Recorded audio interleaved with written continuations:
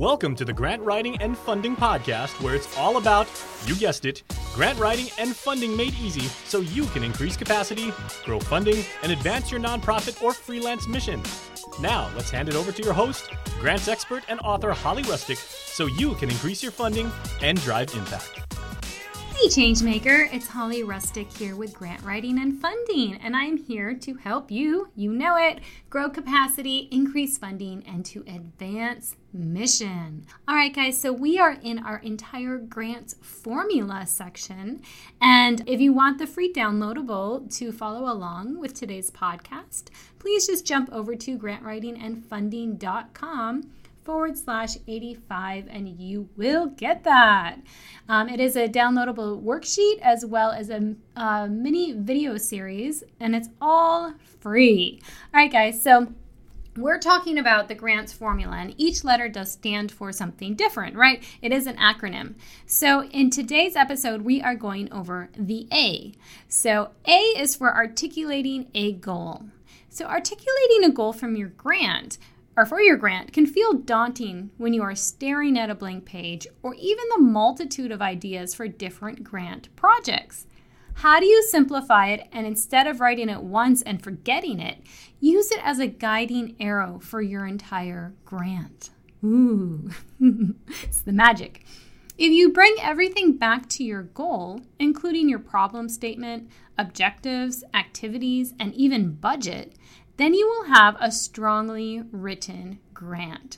So we are talking about how to quickly articulate a goal to guide your grant. All right, but however, I see a lot of grant writers will just throw something out there that they state as a goal and they never circle back to it in their proposals.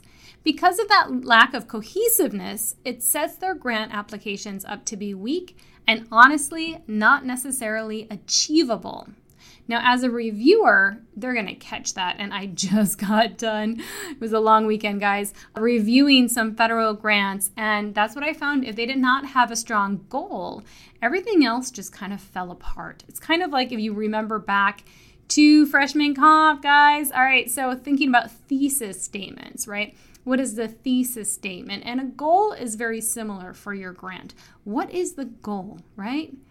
All right, so remember, you are asking for money, and the reason any funding source is going to give you money is so that you can make an impact and change something that is a priority to them. All right, the money is a method, right? It is a tool. And you have to be very convincing of how you're going to use that tool. So a goal is a perfect guiding point. So keep your goal aligned with the funding source's priorities. That's one little tip. But let's get into how you write that goal that will be the anchor for your grant. But before we do that, I'd just like to give a quick shout out to a listener review on iTunes. And this person I know. So thank you, Jason Salas. It's so much fun getting reviews from people that I know. And so thanks, Jason. And Jason gives me a 5-star review. And he says the following: personal, entertaining, and gets the job done. Holly is an amazing coach and entertaining host who will get you results. And he'll put that in all cap. I love that. And won't bore you to sleep through what can be a very esoteric process. It's a great listen and always fun. She makes the mundane meaningful and the process profitable. Thank you, Jason. I like that little alliteration, the mundane meaningful and the process profitable. That's so great. He's such a wordsmith. Thank you, Jason. I so appreciate you. Anyways, yeah, so thanks for, if you guys like this podcast, please leave a review on iTunes.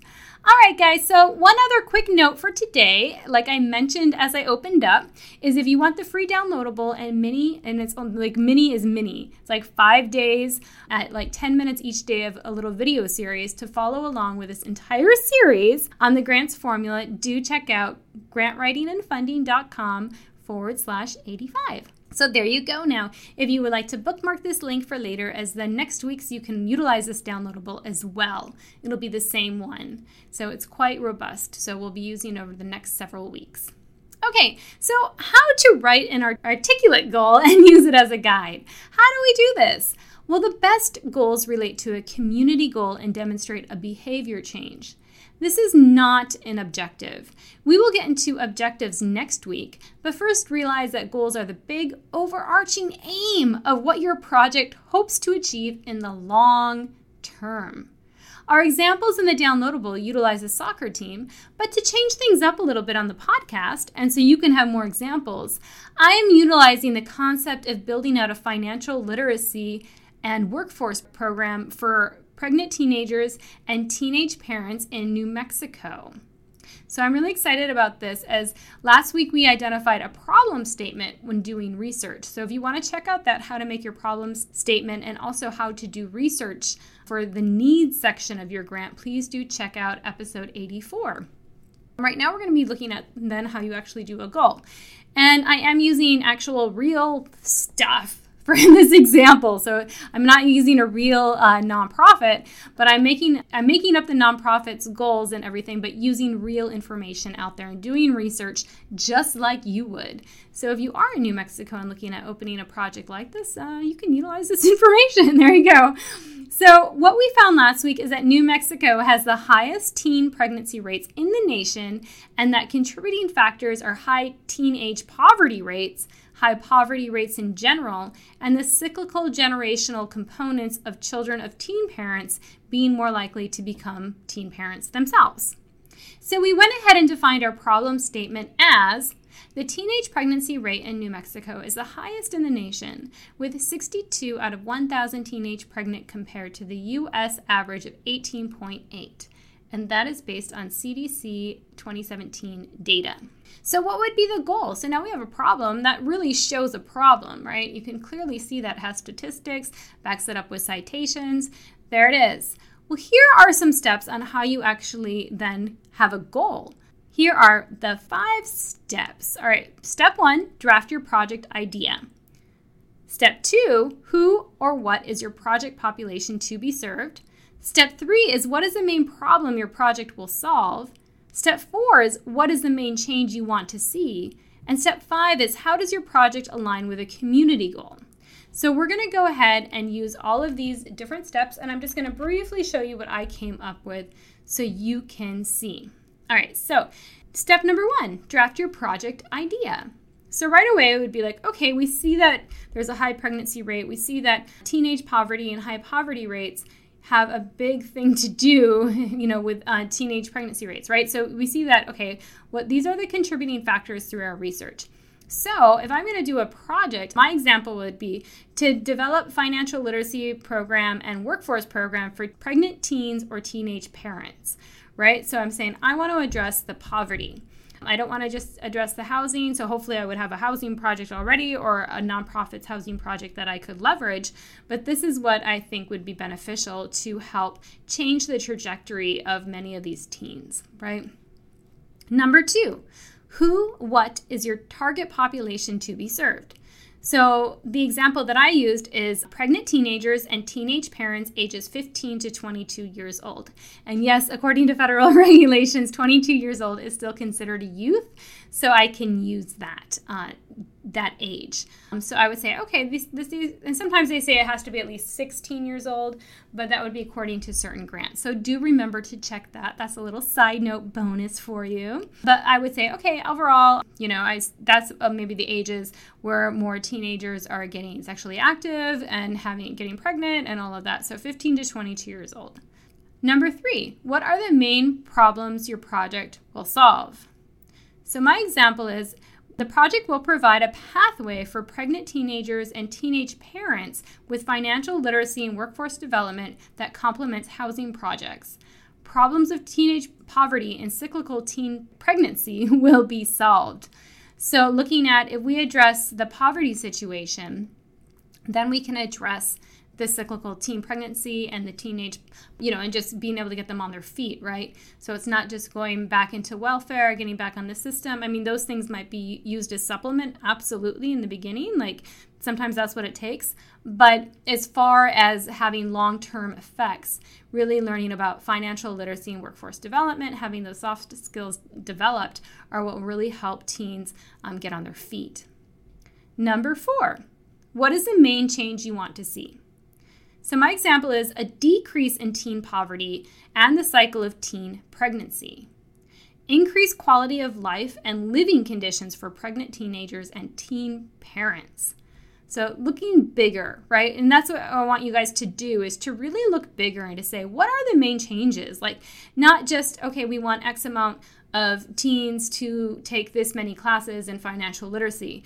Those will get the objectives, the activities, that stuff. But what is the change, right? So think big. So some of the main changes here, decrease in teen poverty and the cycle of teen pregnancy. Those are big things, but that's what I want to see, right? And I want to see an increase of the quality of life and living conditions for pregnant teenagers and teen parents.